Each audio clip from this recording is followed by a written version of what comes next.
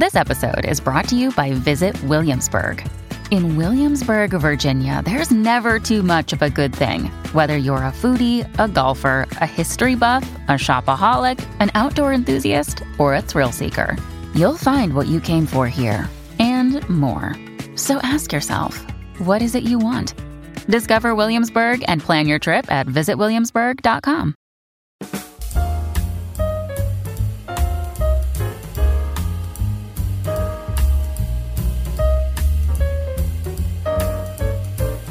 Russian filmmaker Ilya Naishuller is redefining the action film this weekend with the Bob Odenkirk Universal title Nobody. He's here today to talk about his career and that film on Crew Call.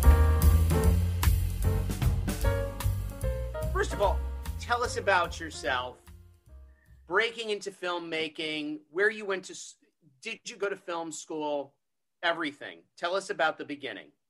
Sure. Okay, I'll try to keep this as compact as possible.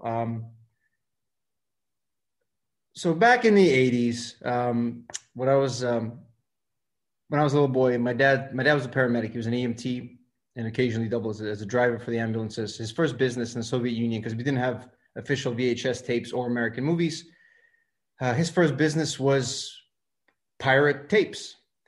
And we lived in a little, we had a one-room apartment in Moscow, and we had, floor-to-ceiling boxes of tapes and all sorts of movies. There'd be like 3 movies on a tape, there'd be 4 movies on a tape, there'd be a movie with half of it missing. It would be mixed with like Disney, then Playboy, Playmate of the Year. It would be all over the place. And my parents never censored me. My mom loved movies, and I just watched. They were both. She was a surgeon, he was a paramedic, so they'd be out of the house for a long time, and I would just watch everything. And I think I was only told don't watch erotica and the rest is, fair game. So I'd watch all these horror movies and action films, and I loved them. And I was talking to my mother when I think she said it's 7. I think it's a little later, but we're watching Goldfinger. And that's when I was like, who does this? Can you just tell me who does this? And she's like, well, there's the actors, there's the guy who holds the camera. We didn't know what a producer was back there in the 80s, right? There's no such term in Russian Soviet cinema. So the state paid for everything. And so she was who does this? Is there someone, how does it work? And she's like, well, there's this guy called the director. I'm like, that's what I want to do. And it took a little bit of time because I got distracted along the way by music and video games, unfortunately, or fortunately, I had a good time. I lived in England from 8 to 14. I was very lucky. I had a really great school because my dad's business out of tapes became a bunch of other stuff. And he sent me to England. Very fortunate, learned English, fell in love with England. Came back to Russia. My dad went bankrupt. I came back to Russia. I went to a regular school, my grades were horrible. I was into punk rock and skateboarding. I always hoped I could go to a really good American or English film school. I wanted to go to Tisch or to the London Film Institute, London School of Film, I forget by now. But couldn't get any of those because I didn't finish school at all. I was too busy playing punk rock and just hanging out, skating. Not very smart. So I went to a very mediocre at best TV and radio /film institute in Moscow. Dropped out after 2 years because they started going to TV. So I said, no, I don't care about TV or live television. So I tried to get into Tisch. I got into Tisch. My mom got sick and I couldn't go. Well, I could, but I thought, I don't think she has that much time left. So I didn't go. Started working on film sets fairly early. I think my first job I was 17. I was bringing coffee to a director in a very average Where TV was production. this? In Russia? This is all Moscow. Okay. Yeah, film sets all Moscow from a young age. I got very lucky in the sense that Roland Jaffe, the British director, who I'm sure The Killing Fields and The Mission. There was a point in time when he was doing movies all over the world. There weren't the best movies, but he's a very smart man, and he came to Russia for 2 movies in a row. He made a movie with Alicia Cuthbert called Captivity, which was my first foray into seeing how true professionals from the West work. There was a great DP, Daniel Pearl. It was Roland Jaffe. I was the clapperboard dude over there. That was fantastic.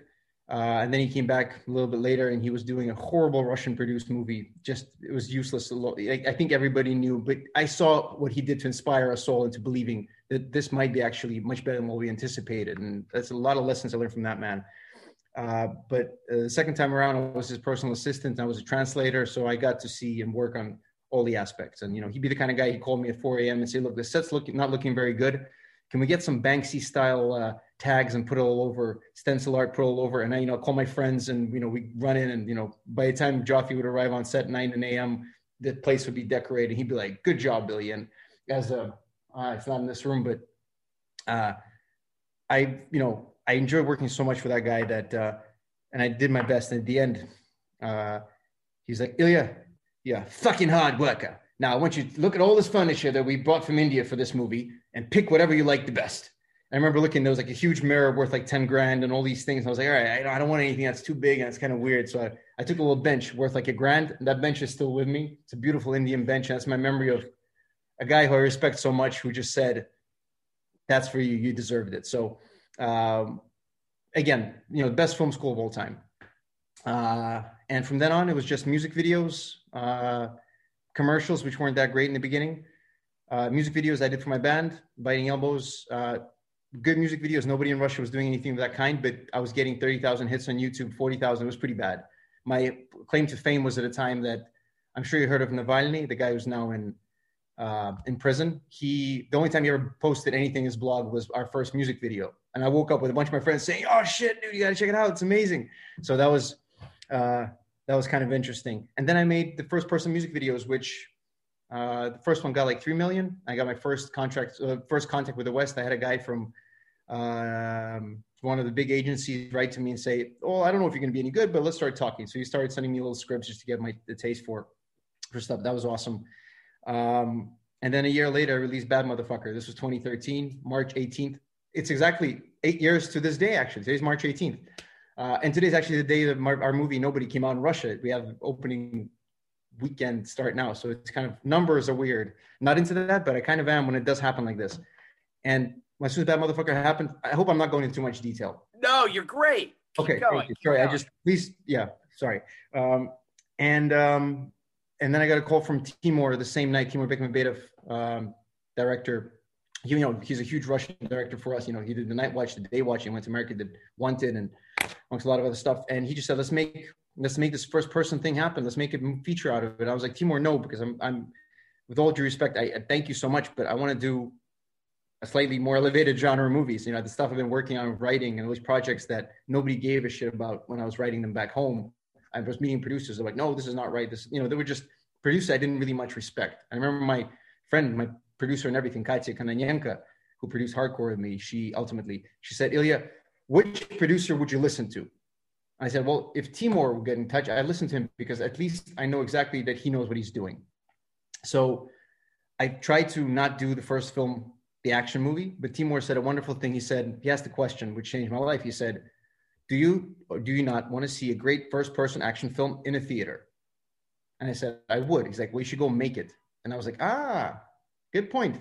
So that was the next 3.5 years of my life. Hardcore Henry was, we started and we shook hands on April 1st, 2013 and came out April 8th, 2016. It was 3 years. It's not how you do a movie because pretty much it was just, there was no plan. There was no release date. It was an experiment. It took a long time because that was the case.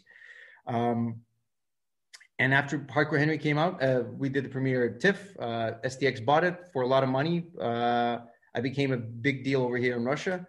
I was looking for a next movie. Hardcore Henry did not do the numbers anybody was hoping for. I kind of always felt it's such a niche film that I was excited that STX believed in it.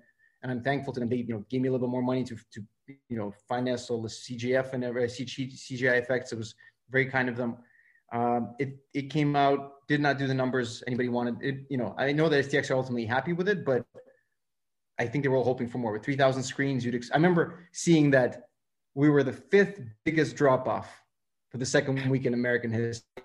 Well, I mean, we're in the record books for something, guys. I thought it was cool. Let me ask you. So how did you get the financing together for Hardcore? So it was originally meant to be a $2 million movie.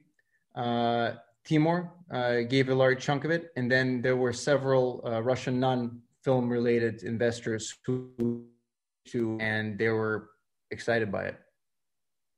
And then how did you get Tim Roth and Haley Bennett on board? Was that a feat? With Haley, we just did we had a casting. We had, I think it was John McAlery in LA, who was our casting director. We looked at, we just kind of it was interesting because to me it was a choice between Haley Bennett, who we all liked, and my wife, who's been an actress for a long time, and she did great auditions. And I was just so hesitant to shoot my wife in the first film. You know that cliche of a director, first-time director, he's like, oh, I'll put my wife in it and we'll get all our friends. And I was like, I told my wife, I'm like, Dasha, I'm so sorry. You're gonna have a fun time doing the score. She's a composer. At this point, she switched. I said, that's it. I was too terrified because I wasn't sure if the movie's going to be good. I didn't want to be the guy who does that, cliche thing. We loved Haley. She was great. She flew out.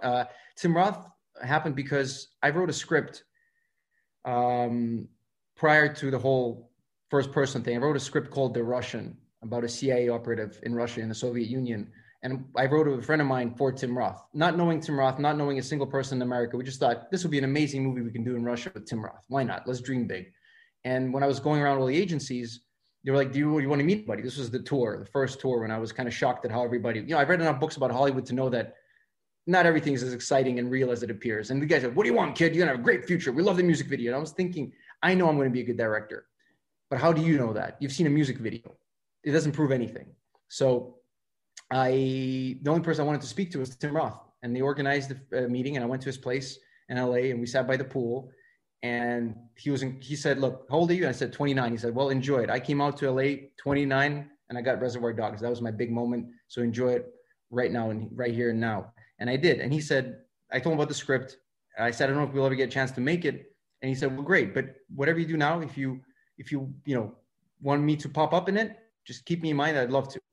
And I was like, I will make sure to keep that in mind. In fact, it'd be hard to forget. So when we started doing Henry, and we got Charlotte Copley signed on, and Haley Bennett, and Danila Kozlovsky, who's a huge Russian star. The role of the father came up in the script, and Timur and I were talking. It was the mother first, and Timur said, we don't have enough. We can't change. What was the logic? I think he suggested something. I can't remember the exact phrasing. The point is, we need to have one more man at the end, because there was a switch from the good woman to the evil villainous. And he said, let's not go to the mother, let's go to the dad. And I was like, who should we get as the dad? And he's like, yeah, I'll think about it. And I was like, well, Tim Roth offered, this was, at this point, it was 2 years before. So I wrote him, and we'd occasionally talk, and he'd be very cool with his emails. He'd be like, hey, how's that Russian script looking? Is it ever going to happen? I'm like, I don't know, but we are doing this hardcore thing. And if you're still up for it, we'd love to have you. And we shot him in LA by Sony Studios somewhere. And he was fantastic. The only question he asked was, he said, I'm not sure about one line, and what accent do you want to use? And that's it. And we did 10 takes, and it was great after the third one, but I was like, well, we have Tim Roth. Let's make sure we have more. He has time, and he's not in the rush. And it was a tremendous experience. I'm super thankful for Tim. And in fact, I'm pissed that we couldn't get a role for him. Nobody. There was just no perfect part for him, but I can't wait to work with him again, because I certainly feel like I owe him one for that. Now the movie comes out. Yeah. Hardcore comes out, isn't successful. What are you feeling? I mean, are you like, oh no? I mean, what happened? No, I always knew, and I talked with Charlotte about this. I said, when we did Toronto, and we had great Rotten Tomatoes, we had like a 90 something at first. I said, Charlotte, I reminded him when we were shooting, I said, look, this is going to be a 50. And he's like, why? It's going to be great. I'm like, it is going to be great, but it's going to be a love it or hate it movie. You will not be able to have a neutral opinion on it. And those movies never get high marks. It just doesn't happen. And the fact is, I made Hardcore Henry for a 15-year-old me. And 15-year-old me would have loved that movie to death. And I'm incredibly proud of it. I think there's lots of flaws, but the fact is we took something that really hasn't been done and made something watchable and made it really, the fact that after it didn't do well in theaters, but I know from what happens on Twitter, how well it does when it does on Netflix, it does streaming everywhere in the world. And I have people writing to me saying, I've seen this movie 7 times in the theaters. Now, if that isn't a love it or hate it movie, a definition of a cult classic, then what is. So I always understood that, sure, when we get the first numbers and the guys were sending me the tracking saying this is on track to do John Wick numbers. And I was thinking, but is it though? I mean, I understand how to sell and buy John Wick. How do you sell a first-person film that is also a comedy? It's also really violent. I remember I was very proud when we got the MPA rating. It was saying rated R for nonstop bloody, brutal violence, drug use, and nonstop swearing. And I was thinking, I'm very proud of myself. Again, a 50-year-old me would have been like, well done, Ilya. But in terms of being upset with it, slightly disappointed. Everybody dreams that that's a lottery ticket that all the doors will open, but it was the most incredible experience of my life by that point. I learned a lot. I had a lot of fun. It was a lot of hard work. And ultimately, a lot of people really loved the movie. So, and without it, I wouldn't be on Nobody. So it's everything happens for a reason, I guess. Or I'd like to call myself like that.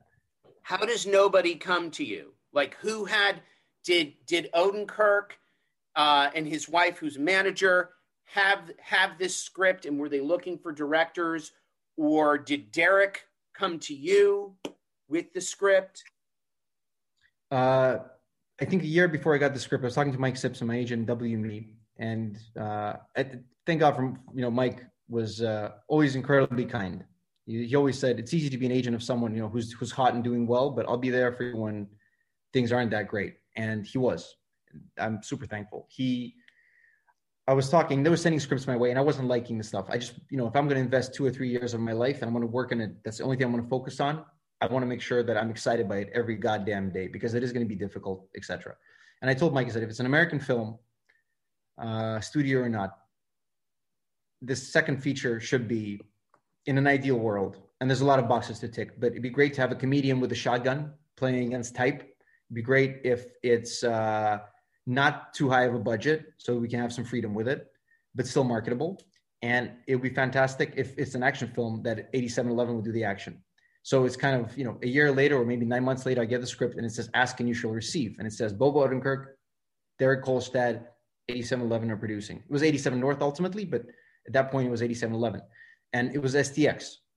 Because Bob had this situation that someone broke into his house. It was a fairly traumatizing, I suspect, or I don't suspect, I know, moment in his life. And the idea of someone who reserves and holds back from fighting someone who he can take down as a home intruder, it stayed with him. And he kept talking to Mark Provocero, one of the producers, his producing partner. And Mark would occasionally be like, Bob, what about that thing? Let's keep talking about it. And Bob would be like, oh, it's a great idea. And at a certain point, they met with Braden Aftergood, who was also one of our producers. And they said, we feel like this can work. We feel like this can work as Bob is an action guy. And they went to writers who I'm not sure who they were. I never got their names, and good, because I wouldn't mention them anyway, I guess. And they did a draft that was a little too comedic. At that point, Bob said, or Mark said, well, we want it to be more John Wickian. And at that point, Braden said, well, I think we should go to the guy. And they went to Derek. And, Derek loves Bob, and Derek's just a great human being. They got to deal with STX. Derek wrote the script, and once I had a draft they were happy with, that's the draft I got. I read it the same night. And very rarely do I get excited by scripts. And I said, I'd love to talk to anybody about this. I've gotten a call with Bob. And I think the reason I got the movie is because on the first call with Bob, horrible landline connection with, 4 producers on the phone. I'm super nervous because I really wanted to make this work. And I said, Bob, I think, now correct me if I'm wrong, and I'm sorry if I am, but I think this movie is about a guy who is addicted to violence. And it may be packaged as a John Wick homage and sort of retreat, but it really is much more than that. And that's the angle. And Bob said, we never thought about it that way, but it makes a lot of sense. Why don't you fly out to LA and we'll talk to the studio. So I did this little 20-page presentation, super nervous, fly out to STX. To who? To STX? It was at that point, it was an STX film. Yeah. I fly out. I'm not going into too much detail here, right? No, I love this. Go. Yeah, okay. Keep going. Thank you. I flew out, I did a presentation, and it was like 20, 25 pages, and they stopped me on page 15 and said, all right, that's enough. We get it. Thank you. And I go, okay. So, I go home to the hotel, and I get a call the same night saying it's yours. And I was like, interesting.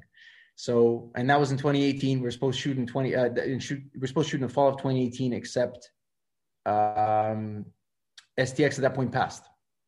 You have to ask them why. I suspect I know the answers, but I don't want to, spitball for other people. So I went home. I'm so happy that as I flew out to shoot the movie the first time, I didn't tell anybody. Like my wife knew, my dad knew. That's it. I made a point never to talk about things that might happen or about to happen, even though there's a contract. Still, I just, not because of superstition, just because you never know. And I flew back, did a few music videos, a few commercials, went back to writing scripts and talking about how we're going to get the stuff we had before. Because I worked before nobody. I had 3 scripts that I'm very happy with that one day hopefully will come to fruition. And I get a call from Kelly McCormick and says, Ilya, I think nobody's going to happen. I'm like, oh yeah? And she says, yeah, I think we're going to make it with Universal. So if you're still down, we'd love to have you. And I was like, well, I'd love to be there. And said, all right, it's a date, September. Put it in your schedule. And I did. And, here we are 2 years later talking about it. And it's a pretty good movie. Another day is here, and you're ready for it. What to wear? Check. Breakfast, lunch, and dinner? Check. Planning for what's next and how to save for it? That's where Bank of America can help. For your financial to-dos, Bank of America has experts ready to help get you closer to your goals. Get started at one of our local financial centers or 24/7 in our mobile banking app. Find a location near you at bankofamerica.com/talktous. What would you like the power to do? Mobile banking requires downloading the app and is only available for select devices. Message and data rates may apply. Bank of America N.A., member FDIC. Now, do they have Better Call Saul and Breaking Bad in Russia? Of course. Was there any concern about duplicating? Like, tell me about taking Bob Odenkirk up a level, because this is a Bob Odenkirk we have never seen before. That's my first gush about the movie. I have more gushes, but tell me about dealing with that. Tell me about, because, on one level, it's easy to see him in this. It's because he's already established this type of archetype. But on another level, who the hell knew he could do this? He did, and I did, and the producers and the studios did. The first time I met Bob in the States, and we were at his office, and we met with Derek. Derek said a wonderful thing. I'm super thankful for it all these years later. He said, Ilya, love your work. Best idea wins, man.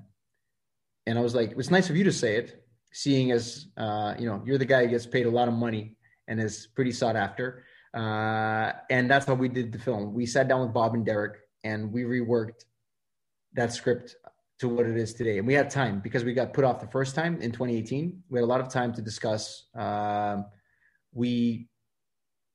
Countless hours of discussions with Bob about what we expect from this character, how he's going to be.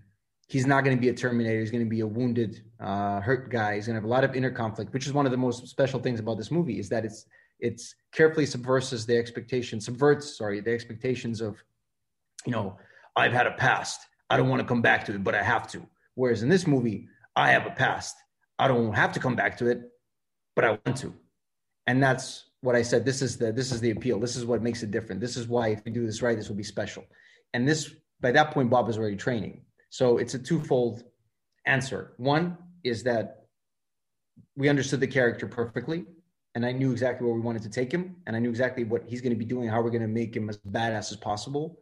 And I was so thankful, for Bob. It's a big step. It's a hard, scary step to go into this completely different genre, completely different type of character, and sell this action hero persona.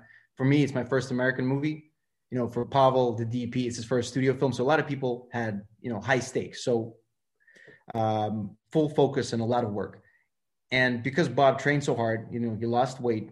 At the age of 55, he started going fully into the gym with, a real hardcore mindset of this is, he never said, we discussed about, I said, look, it'd be great if we avoid shaky cam, if we make it very sort of calm and let the action speak for itself without trying to help it with, erratic movements, minimal stunt doubles, if at all. And Bob was game, and he made,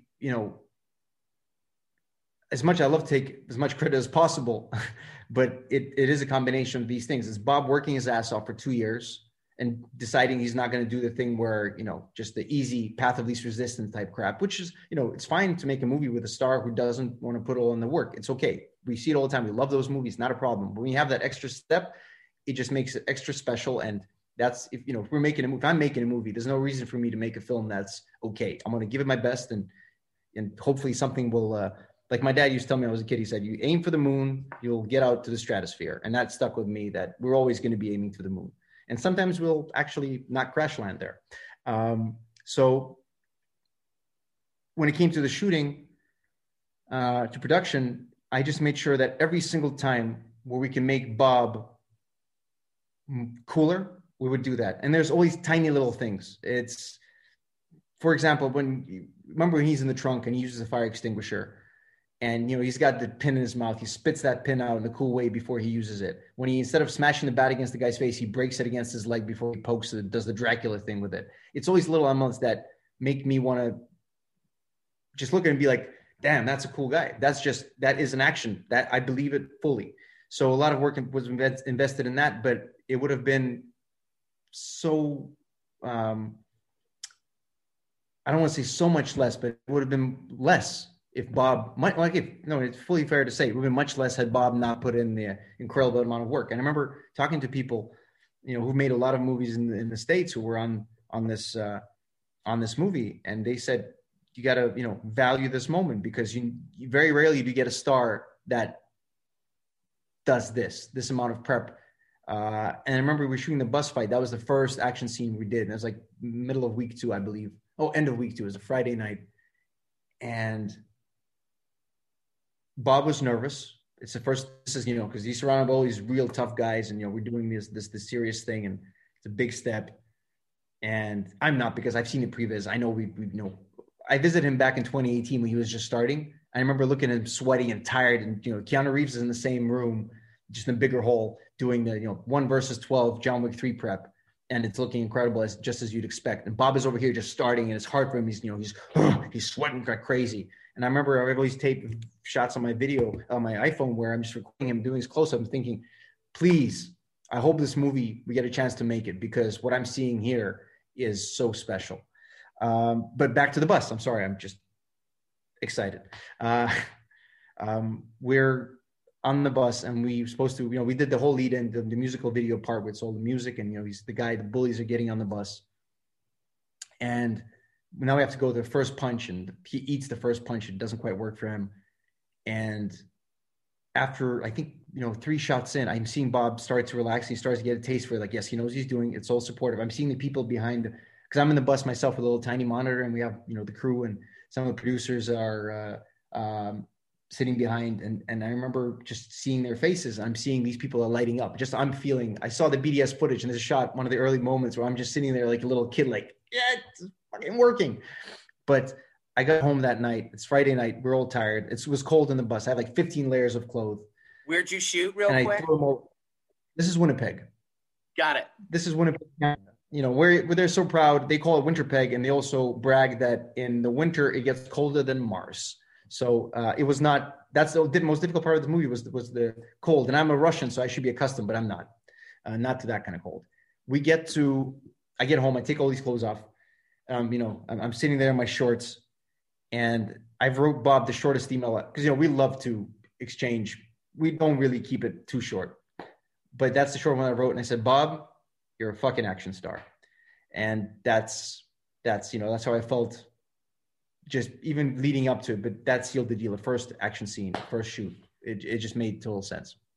So watching this, I watched this with my 15-year-old who wanted to see, knew I had the screener, was over the moon to see it, kept bugging me, and then just ate every minute up. I think don't tell any of the Oscar contenders. I think this is the best film I've seen during the pandemic.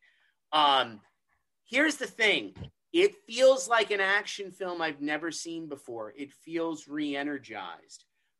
It reminds me of what Nicholas Winding Refn did with like 80s crime films. and how he reinvented and reinvigorated those with Drive.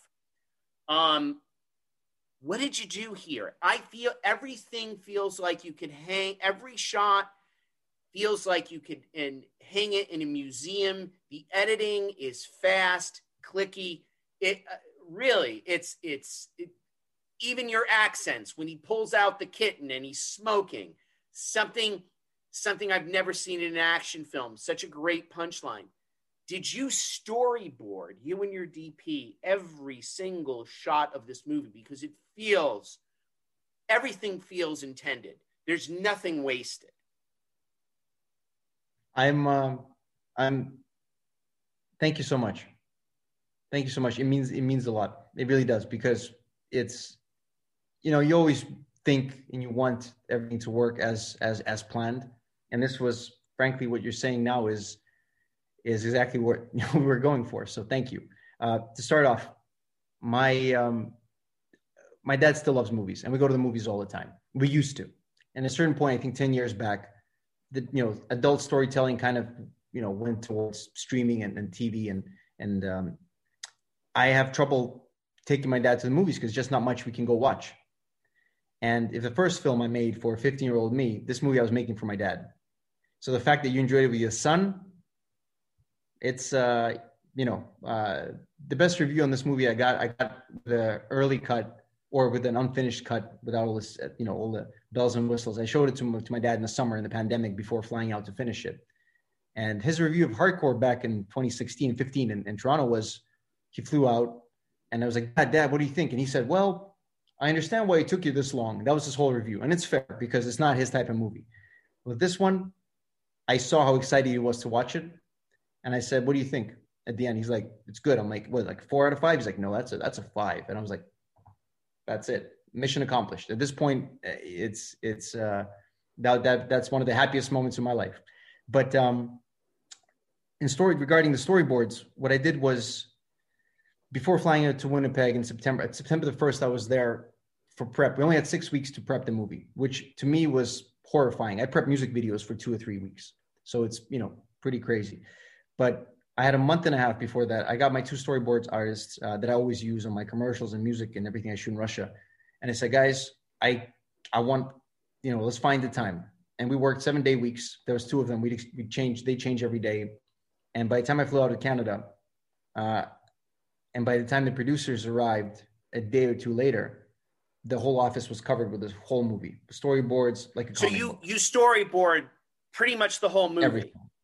Everything. Phenomenal. Because my previous one, there was not a single storyboard. Hardcore was improvised. And it was interesting, but I never wanted to do it again. I wanted to do the I can't pronounce that word. Antithesis. The opposite of that. Yeah. Antithesis. Thank you. I wanted to be calm. I wanted to be thought out. I wanted to be premeditated. And that's what we did. When Pavel arrived, DP Pavel Gazelski, I was always a big fan of his from Hereditary onwards. And I remember talking to him and saying, look, we're going to be making, it's an action film, but we're going to make it special. We're going to make it, I said to him the same thing I said to Bob and Derek when we started rewriting the script. I said, guys, this is a South Korean thriller made in America by a Russian director.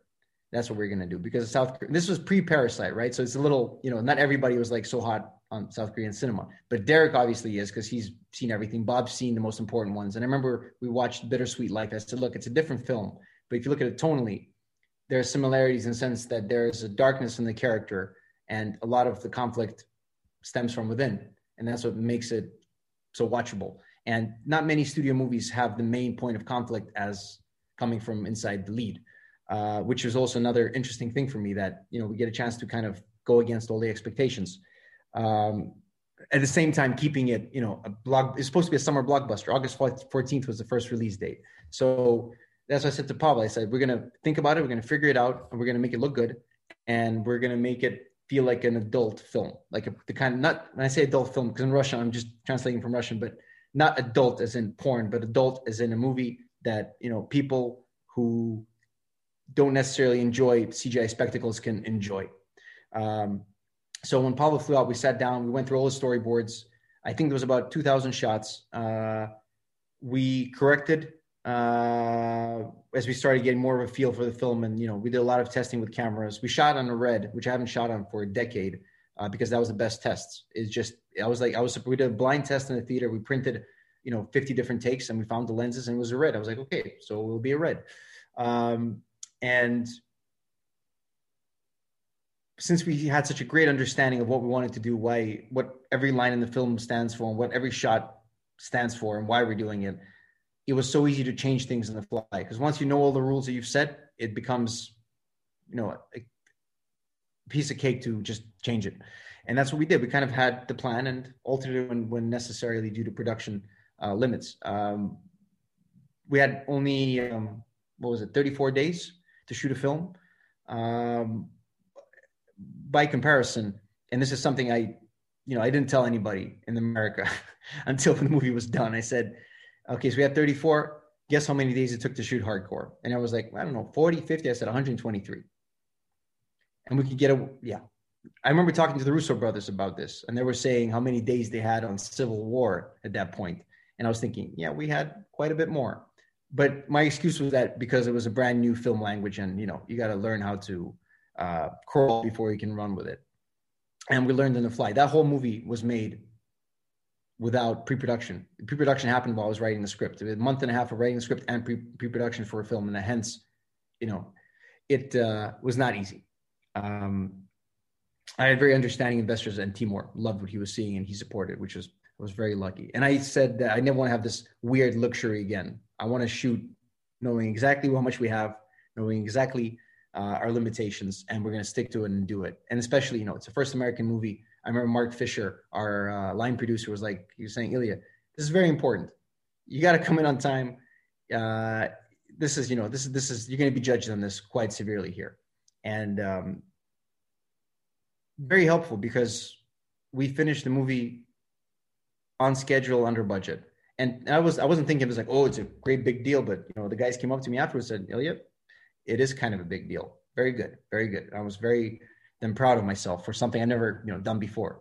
I'm sorry. I think I just went a long-winded rant. I forgot what the question was. No, it was, and you answered, it was, if you storyboarded this, how well, it just feels like a very well thought out movie. Yeah. Everything was intended.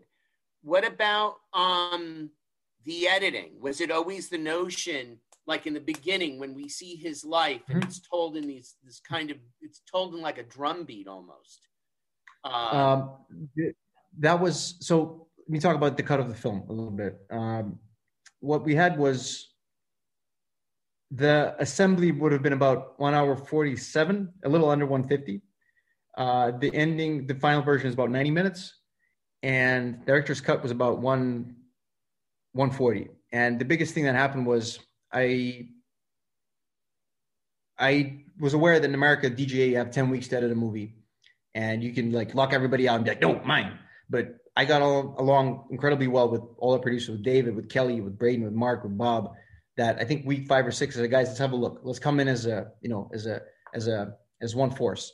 So David and Kelly flew out. The guys watched on Fifth Kind, and I got incredible tips from David. Obviously, it's 2 movies in a row where I have the lead producer also be a director who knows what he's doing, who's proven himself time and time again. And you got to be a complete idiot not to use, these guys' knowledge. Great tips. I financed the film as hard as I could leading up to the director's cut screening for Universal. The screening went great. Donna Langley had 2 phenomenal points that I remember thinking, there's a reason why Donna's been around and kicking ass this long, because she was just perfectly on point with what we needed to do. And we went back to Vancouver to keep editing, and we had notes, which made sense. I always heard these horror stories about born directors coming in and having a horrible time and saying, oh no, I'll never work in Hollywood again. I hated it. The creative juices were killed and yada, yada, yada. And I was thinking, well, whatever happens here, look, I'm a hired gun. I've never done this before. Let's see if I can do it on these terms. And to my surprise, it was, however long this movie took to make, we never had a conflict. It's pretty ridiculous. And I'm not just saying it now for the sake of sounding, but it really was, that was the case. So Corona struck. We never got a focus or a focus group screening in LA. We were supposed to have it March 18th. Also March 18th. Funny how that works. Today, again, weird. So I think March 12th or 13th, Tom Hanks got sick, NBA shut down. Everyone was like, oh, this thing is serious. Ilya, go home. I think Universal shut down productions and offices everywhere in the world. Everybody went to work from home. I flew back to Russia. I did the whole lockdown thing. And Leach called and said, Ilya, would you mind if I take a pass? I take a pass and let me see if I can just spice things up a little bit. And again, I'm like, all right, let's see what happens. Worst case scenario, we'll keep some of the good stuff and, I'll discuss some other things. And I get a cut that I think the biggest thing David did, and I'll be forever grateful to him for this, he solved the second act in such a way where instead of a 15-minute diversion from Bob's character, it became a montage at the barbershop. And that was critical. That was critical for the film. And what we see as a final cut is, and I talked to Kelly about Felina, Kelly, just to make sure I say it correctly and everybody gets their credit. I think what we have as a final cut is a director's cut of a producer's cut of a director's cut. That's a long way of it. But once David did his cut, I started working. I flew out back to LA and I kept editing. And I kept all the things that David figured out in an incredible way. And I financed some other things that I wanted to. I didn't have the time before. And, it was, like I said, best idea wins. Let's do it. And I'm lucky that the people I worked with were not just supportive, but incredibly respectful. Tell me about the release date, because originally, of course, there were pre-pandemic hopes for this, but then now it's at a very interesting time when New York and LA are reopening. I think heading into this year, we were kind of estimating that, but we weren't sure.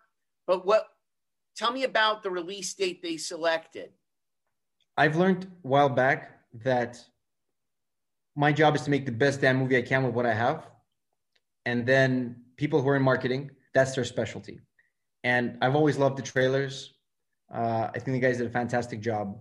And when I remember seeing the dates in the trailers and thinking, this is, is it going to happen or not? And I was just, fingers crossed they won't just get dumped to streaming. And I was completely overjoyed every time we'd be like, no, we have a release date. We're moving to M. Night Shyamalan's date in February 26th. Then we're moving to No Time to Die, April 1st.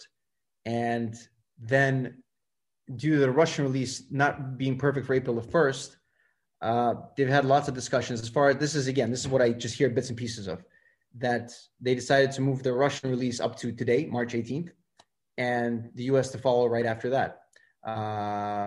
So I don't know whether it had inside knowledge about New York and LA opening, but in a way it feels like it kind of did. Again, I don't want to speculate, but when I saw the Super Bowl, I was obviously, I got a heads up like a month or two in front of that. I was like, now I'm pretty aware that Super Bowl is kind of a big deal in America. So the fact that the studio, loves the movie and wants to support it and believes in it this much, it was the amount of calls I got from, my Russian friends out here who were like, holy shit, on the Super Bowl, is the movie that good? I'm like, I think so. But less important, what I think is that the people who are now handling it think, and they believe in it. So, the fact that, Michael Moses planned it out and they did it in terms of the release date, we'll find out soon enough. But ultimately, the fact that people who are going to have a chance to see in theaters are, I'm just fortunate that's the case, because there have been some good movies that went straight to streaming, as we were all aware. And, this film was made for theaters. The fact that we had the guys who work on Furious do all the sound mixes, because Furious got moved up. We had the opportunity for that team. So we had the best of the best, and we had time, which, again, how often does that happen? So especially, during this horrible year where a lot of people really struggled, and people are like, how is Corona for you? I'm like, I'm going to keep my mouth shut because I have nothing to complain about. In fact, I feel bad about feeling good, if that makes sense. Tell us about your next project, Leaving Berlin. Hopefully we'll be leaving Berlin. There's 3 things on the table. I don't know which one will happen. Leaving Berlin is based on Joseph Cannon's New York Times bestseller, Leaving Berlin, set in 1949. It's a spy thriller with elements of romance, but the good kind of romance, the truthful, not just let's have a female in there to spice things up. No, it's a proper heartbreaking story that I think can work really well. And I've been working on it for, I had the earliest drafts before Nobody. So it's been a long time coming. Great story about a guy who, I don't know how much detail I should be going in here, but it's about a German Jew who leaves Germany right before the shit hits the fan, becomes a successful LA film writer, and then gets kicked out by Nixon Senator Nixon at that point, for not divulging his communist buddies, the Red Scare. And he gets kicked out and he has to go back to East Germany, which is now run by the Russians. And he's thinking it's going to be, paradise. And when he arrives, he understands that, well, the Russians are horrible. The CIA is horrible. The Germans are horrible. And basically it's him who's got to try and get out with the love of his life, get back to the States. But it's got the reason I really love the movie is that it's got something in the lead character that is missing in today's world. There's very few stories about people who have, what's the right term, a spine, who have ideals and morals and they stick to them. And even when it's much safer to, rat out your friends and work for the governments, these people are like, no, I'd rather die than do the wrong thing, which to me is very inspirational. Plus it's got obviously all the, there's great action. There's, potential for a great cast. I'm excited by it. And if it's not Leaving Berlin, then I have a script that I've been working on for even longer time called The Adventures of Benito Valenzuela, which is, if you imagine No Country for Old Men was directed by Tarantino. So it's a lighter, but at the same time, it's got a lot to say about America. It's a lot about division and how, because as an outsider, it hurts me. And I grew up with that. My dad will always say, America's the greatest country in the world. And I always wanted to move there and I always wanted to make American movies. So this is all a dream come true. But I'm seeing obviously what's been happening as I've been growing older. I've been noticing how America's been having, issues that really shouldn't be happening.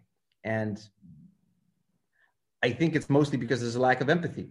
And all 3 movies, Adventures of Benito Valenzuela, Leaving Berlin, and the script I'm writing now is a dark superhero film I hope to shoot in Russia with a foreign cast. They all have a central theme. I understood later that, I get the theme is empathy, is that we got to pump those empathy numbers up because that's not how we should be dealing with each other. So is Benito Venezuela set up in any studio now? No, barely. A few people have read it. We've been very careful with it. It's not going to be an easy film to cast, I don't think, because it's, there's 4 leads. There's 4 leads that are, they need to be great actors. And it's not the cheapest movie in the world. It's a contemporary Western. The thing is, I know that this film can do well. I know people will go to theaters to see it because there's enough action in it. There's enough heart. There's enough, proper, real storytelling. But I'd be very excited if it happens. I think it's probably it's the best unproduced script that I ever had my hands on. As big as that sounds, as pompous as that sounds, I'm fully aware. I say it, I'm like, it's kind of sounds kind of big, but the people who have read it, they're quite big fans. I'll put it that way. Thank you so much. Thank you. Thanks for listening to this episode of the Crew Call podcast on Deadline. I'm your host, Anthony D'Alessandro, and our podcast series has been produced by David Janov. Make sure you subscribe to us on Apple Podcasts, Spotify, or wherever you get your podcasts so you never miss an episode.